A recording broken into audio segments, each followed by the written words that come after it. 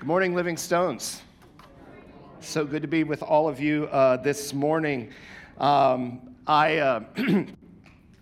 most of you know, we moved to our new house here just a few months ago, and moving is. It's not just that it can be. I don't know anybody that loves to move, and we were actually talking with some good friends of ours yesterday about moving and how often we have done that. And you know, you can never be completely prepared for a move. No matter how organized you are and how much advance notice that you are giving yourself to pack all of the things into boxes and to label them very nicely. Some people even put a list on their box. Here's what's in this box. When you go to your new place, and you may have had people help you, or you're just like, you know what, I'm going to do it myself. I don't want anybody to misplace all of my things. I'm going to put them exactly where they need to be. There's always at least one thing that is lost. No matter how organized we've been, it's lost. And so this year, you know, we had Christmas, and what we normally do in our house, Katie has a lot of teapots and teacups and all of these kind of things, but we change them out at Christmas time, all right? And so when we moved in, we really didn't have that opportunity because we moved in and Christmas came a few months later. And after, you know, we had all of this collection of Starbucks mugs from all over the world, because that's the gift that we get from people that go all over the world, and they say, hey, I got you a mug from, you know, Italy and, you know, wherever they've been. And so we have this collection of Starbucks mugs. Katie takes them all down. She puts out all of the beautiful Christmas cups and things like that. And so we're putting all the Christmas away, and where did those mugs go? Where did our mugs go? My favorite mug, the one that I had handmade for me, was gone. And we were stressing out over that. And what we thought we had done is because Katie was like, we got to downsize. We're going to send some of these things to Goodwill. And we just had this sinking fear that all of our favorite things just got sent to Goodwill. So I went to Goodwill. And I asked the ladies that were working in there after Christmas, I said, what do you do with those boxes that people bring, you know, when you dump off your things there? And I said, normally with the clothes, we kind of sort through them, and then we spread them out among the different Goodwill stores in the area. But if you take, this is good information for you, by the way, if you take a box of other items like cookware or whatever it might be, it stays in that store. I said, that's helpful. So I went back through the shelves and I looked for all of our favorite mugs, and they were not there because they were still at the house. They were exactly where we put them. You know, all of those lost things eventually, and we were so grateful when it was like came to this relief, and we thought the world had come to an end because my favorite coffee mug was gone. You know, we're like this. Where are my keys? Where are my glasses, right? Where's my wallet and my phone and my TV remote? We are so lost without these items. Well, if you take it to the next level, I mean, those are kind of like, we think the world has come to an end when we can't find a phone, we can't find all of these things. But for those of us as parents, what is it like when you turn around and your child is not there? And you have this moment of trauma, moment of fear. And I don't want to make light of this because I know that there are times, I know when I was a kid, I got lost in the mall. And my parents were just going crazy. And fortunately, you know, they found me, or I found them, however it was. But even for an instant, you just go into this period of crisis and trauma. I think all parents have dreams and desires for our children, even before they are born, even before we have decided that we're going to have children. We have this ideal in our mind. We have this dream that we long for our children to live a certain way, and everything will be at peace and good. But when these dreams don't come true for us, when our ideals don't come to fruition, it can feel like we've lost our son or our daughter. What happened? What happened? And it can be that same sinking feeling as if you lost your child in the mall, and it's the thing that keeps us up at night. As we continue to talk about this unconditional love, and we take it even a little step deeper when we think about the people that we love and how we hold on to them. I think it's important that we continue to remember that we're drawing a circle here. We're drawing a circle that says, even though I have these dreams, even though I have these ideals, I want you to know that you are welcome here. Remember, as we wrestle with these things, we will discover how Jesus draws big circles. And he drew circles so large that includes so many people that it consistently made the religious leaders nervous. But his circle was big enough to include sinners like you and like me, and those that we love, those that we have dreams for, those that we hold on to. He welcomes us all into those circles. And when we start talking about this, it just brings up anxiety and it brings up fear, because now we're talking about people that we dearly love, that we hold on to. And now more than ever, we need the Holy Spirit. And so I'd like to pray again that the Holy Spirit would come and guide our thoughts. And this morning, I've borrowed a prayer that, this is a song I listen to actually every Sunday morning. I don't know why I've done this. I think I heard somebody sing this during worship several years ago. Francesca Battistelli wrote a song, Holy Spirit. And so I want to pray this prayer and share this prayer with you. Let's pray this together. Holy Spirit, you are welcome here. Come. Flood this place and fill the atmosphere. Your glory, God, it's what our hearts long for, to be overcome by your presence, Lord, in this place. Your presence, Lord. There's nothing worth more that we could ever come close. Nothing can compare. You are our living hope. Your presence, Lord, is what we long for.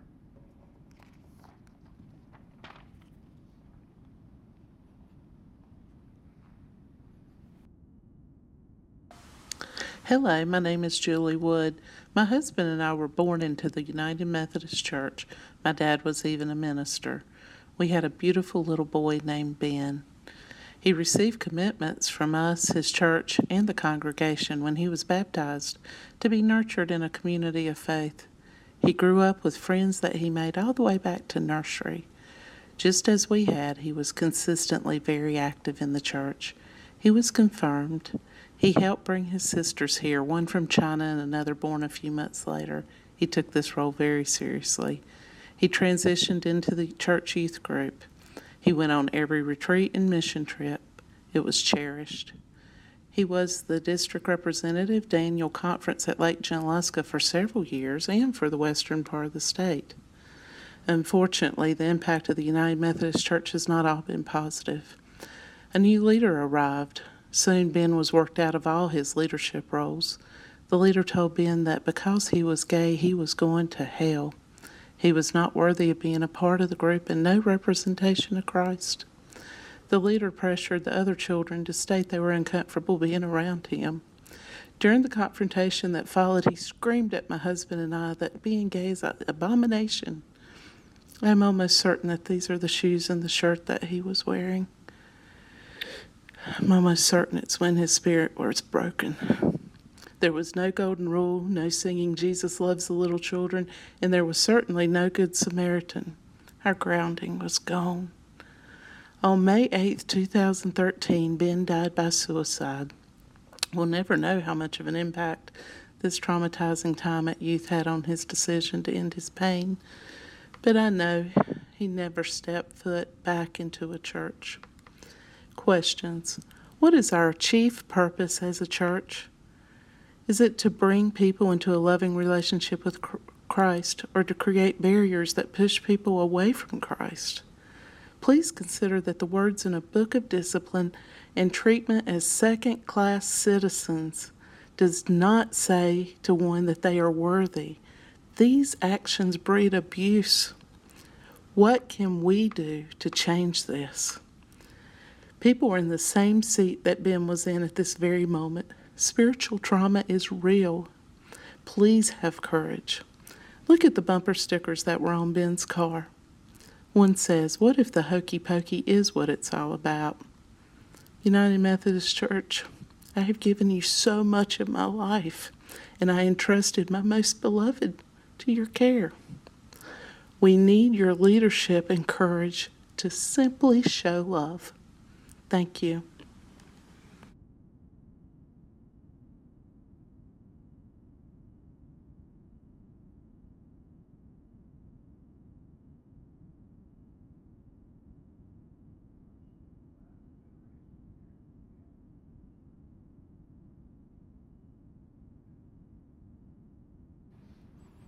We have to put an end to this. And we have to take the courage to start talking about this. I think, and forgive the video from the standpoint of we're not blasting the United Methodist Church, because there are good churches and there are churches that don't handle situations like this in a proper way, even within our own circle of churches as well. It's not about one church over the other. But what we see traditionally, I think, is two approaches. One approach says homosexuality is wrong or right, and since the Bible is clear that it is wrong, some have no patience for those who think otherwise. That's one approach.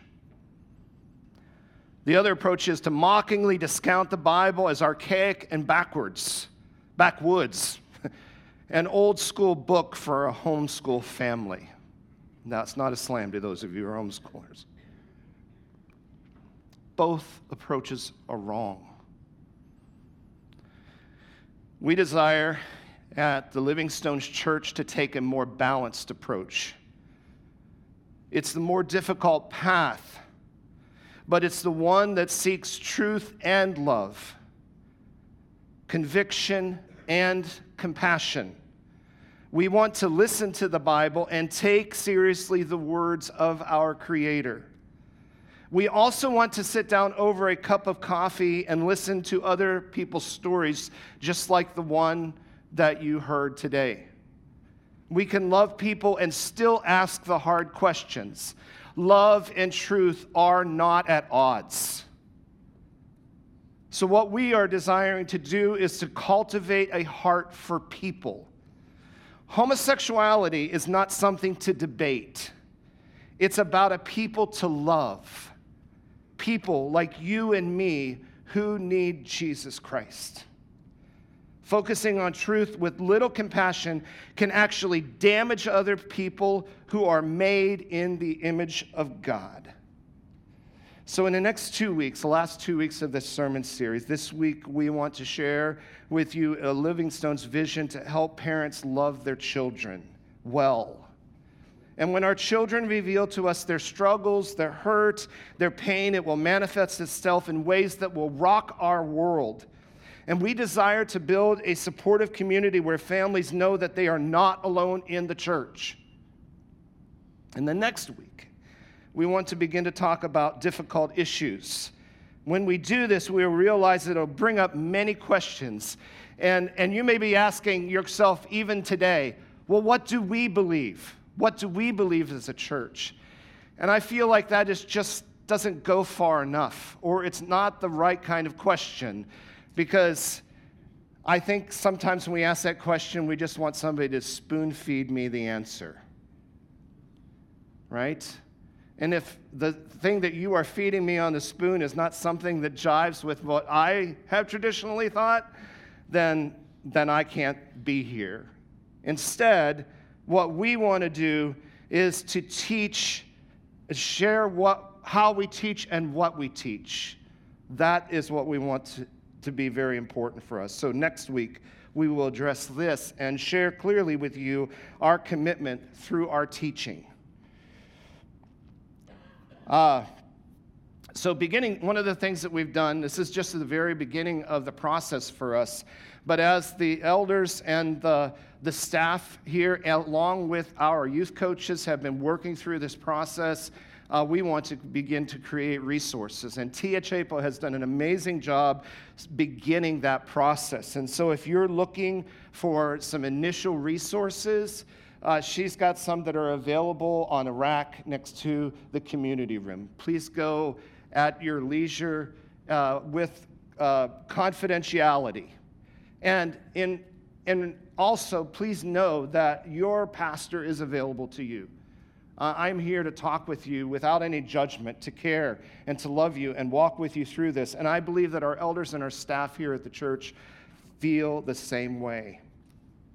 I want you to understand what has led me to lead in this teaching, and to place my hands or myself submissively into the hands of our elders and our staff. And to me, this is part of the beauty of what led us to this conversation, because this would not be the ideal conversation to have as the new lead pastor at Living Stones. So we walk courageously. We walk courageously. This past summer, we got together with our youth coaches in the green room, and we talked with them about what are some of the needs that you have as we look for a new staff member that will care for our family life ministry. And one of the things that blew me away, and it is a complete compliment for all of our youth coaches and the way that they care for the kids that come through the doors of these churches, say we need to be resourced so that we can walk with children that are going through depressive issues that lead to possible suicidal thoughts, through addictions, and even gender identity. Because they know that as we carry out the vision and the mission of the Living Stones Church, as we set the table, people are going to come into our congregation that are going to have these struggles and need to walk through these conversations. And that is a win. That is a win for the Living Stones Church, to have people that care enough to say, we don't want to just sweep this under the rug or push people off and say, let somebody else take care of that. We're going to courageously handle that. Even if we don't know what to say, we want to be supportive to our kids in our church and our families, to love on them well. That's huge. That is huge. And I mean, when you have an opportunity to talk with our youth coaches, thank them for asking those questions. And so as we heard those questions, we knew this has got to be something to be addressed. We have to talk about this, and we have to put a plan in motion. The second thing that has been very impactful for me in the last couple years is to have had, and I continue to have, conversations with parents who have children that have come out, either as homosexual or transgender, even just questioning. And these are conversations that we need to continue to have. Knowing that you are not alone is extremely encouraging. But knowing that you are not alone in your church is life-giving. And no one should have set their foot through the doors of this church to feel like they are alone. So as we continue to look how Jesus demonstrated his unconditional love, I want to look at a passage of Scripture where this struggle is real. I want to look at a parent. And this passage is going to come, and it's probably a story that you know very well, from Luke chapter 15. Luke 15. Starting at verse 11, Jesus continued, there was a man who had 2 sons. The younger one said to his father, Father, give me my share of the estate. So he divided his property between them. When the son says, Dad, give me my inheritance, what he in essence was saying to his father was, I wish you were dead so that I don't have to live under your roof anymore. Verse 13, not long after that, the younger son got together all he had, set off for a distant country, and there squandered his wealth in wild living. After he had spent everything, there was a severe famine in that whole country, and he began to be in need. So he went and hired himself out to a citizen of that country, who sent him to his fields to feed pigs. And he longed to fill his stomach with the pods that the pigs were eating, but no one gave him anything. I just want to pause there. I don't want to brush over that part of the text very quickly, because notice where he's at. He's in a distant country where the farmers were raising what? Pigs.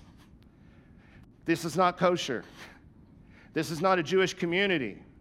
He goes to a pagan land where the people of his community, where he'd come from, would say, there's no coming back.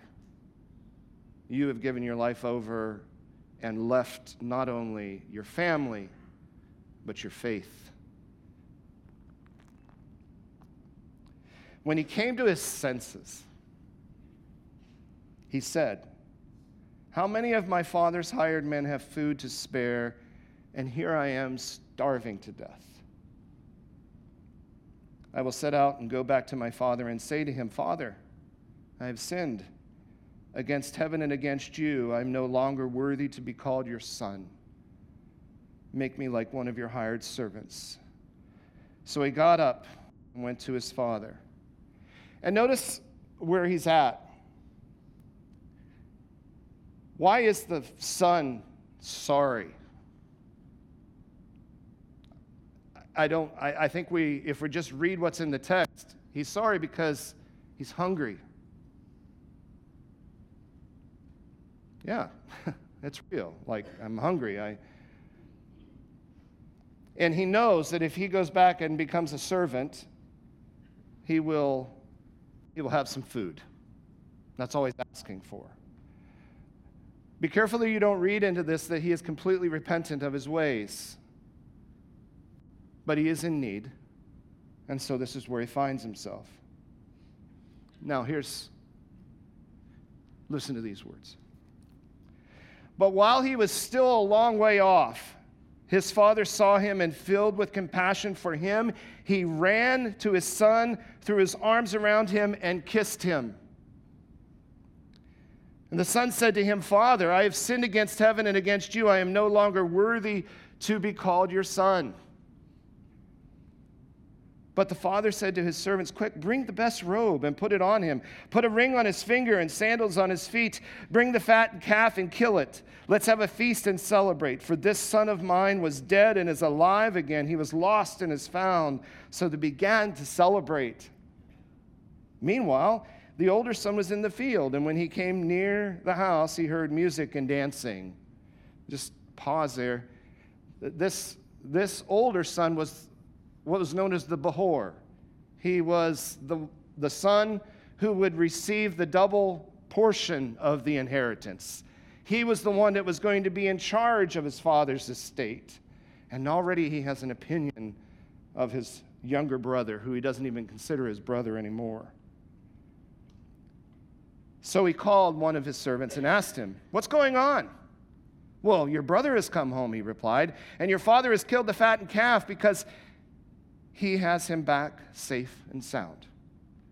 The older brother became angry and refused to go in, so his father went out, pleaded with him, but he answered his father, look, all these years I've been slaving for you and never disobeyed your orders, yet you never gave me even a young goat so I could celebrate with my friends.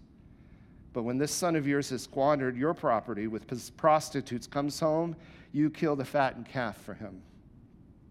My son, the father said, you are always with me, and everything I have is yours. But we had to celebrate and be glad because this brother of yours was dead and is alive again. He was lost and is found. The first thing that we desire to do as a church is to help parents love their child well. And it may be that we are helping parents to love their child well in a new day. Because the way that we have loved our children, now that our dreams are dashed and lost, I need to learn to love my child in a different way. And it takes skill that can be developed, that needs to be developed. I would liken it to holding out my hands and saying, I love you without condition. Notice that the Father displays this. What is his posture? What is his attitude? What does it say in the text? He's not just going about his day-to-day duties and forgetting about his son. Even though his son may have forgotten about him, what is he doing? How does he approach his son when he sees his son way off in the distance? His attitude was, I love my son, and I'm constantly looking out over the horizon to get a glimpse of him. And he ran to him without expecting anything from his son. He was ready to welcome him home and restore his relationship with him through unconditional love, through acceptance. I accept you. I don't know where you've been yet. I don't know that you went to the distant land. But I know that you weren't here. And I want you here. I want you with me in our family, in our embrace. And that is a trust to say that when I accept you, I know that Jesus meets us here. And he has the ability to change all of our lives. The second thing that we want to do as a church is we want to help parents point their children to Jesus. Again, this is a new day. For us and our children, we think about like we've done our best to raise them. We've done our best to get them to church on time, in the seat. We've taught them the scriptures, and we've done the best that we can. And yet now, in these new days, when they go off like this child goes off, the father needs to look for new ways to point their child to Jesus. Notice what the father does. What does he do? He brings the best robe and he puts it on his son. And he puts a ring on his finger and sandals on his feet. It's not just, I noticed that you have dirty clothes on. Let me get you some clean clothes because I can't stand to look at you the way you are. It's, I am giving you identity. The robe and the ring and the sandals would have meant you are restored to this place in our family. And then he says, bring out the fattened calf and kill it. Let's have a feast and celebrate. When you are at odds with somebody, I don't know how many of you have ever sat in your family at a table at a meal and there's an argument going on. What is the feeling like at the table? It's very tense. I can remember those moments as a child, and it's not fun. I can remember tears in my eyes as I'm trying to eat food. It's not fun. You would not, in these days, be accepted at a table if there was conflict. And the Father is breaking down that barrier, and he says, there's nothing between you and I.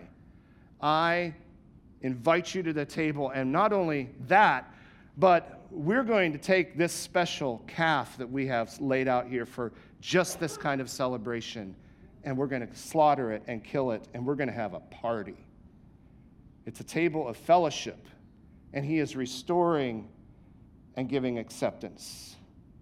Notice again, he does this before the son has any words to speak. And then he says, for this son of mine, to the older son, this son of mine was dead and is alive again. He was lost and he is now found. What is Jesus' purpose? What did he say? I have come to seek and to save that which was lost. And you and I have that same commission in our lives to say, to proclaim that my daughter, my son, was once lost, but now they are found. And so we point our children to Jesus. And then even with his older son, what are the words that he shares with the older son? When the older son looks at this situation and he's like, wait a minute, Dad, what about me? I didn't do anything wrong. And he says to his son, when you are with me, all that I have is yours. Pointing our children to Jesus is basically saying to them, and you have an inheritance. You have an inheritance. And everything that I have, everything that God has is yours. So we celebrate together. So we help parents love children well, and we help parents point their children to Jesus.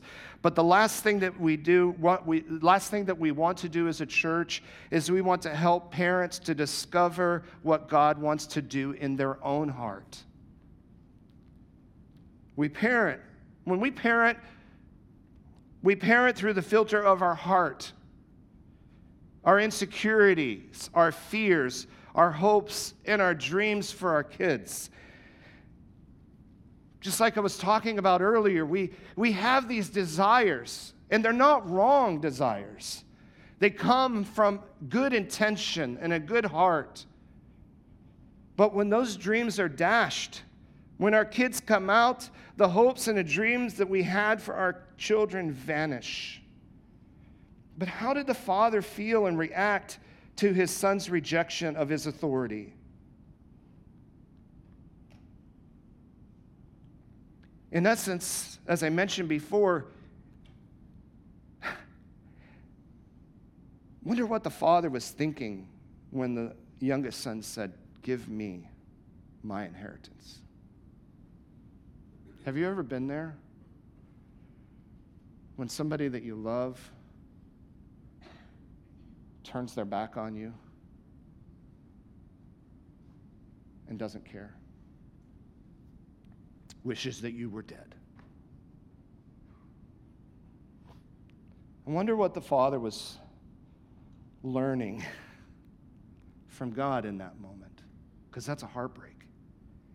To be able to look back on that and think, wow, what can I do better? And even with the older son, think about this. The older son is questioning and saying, looking at this celebration that is happening for the younger son who had gone off and yet he had stayed there and did everything.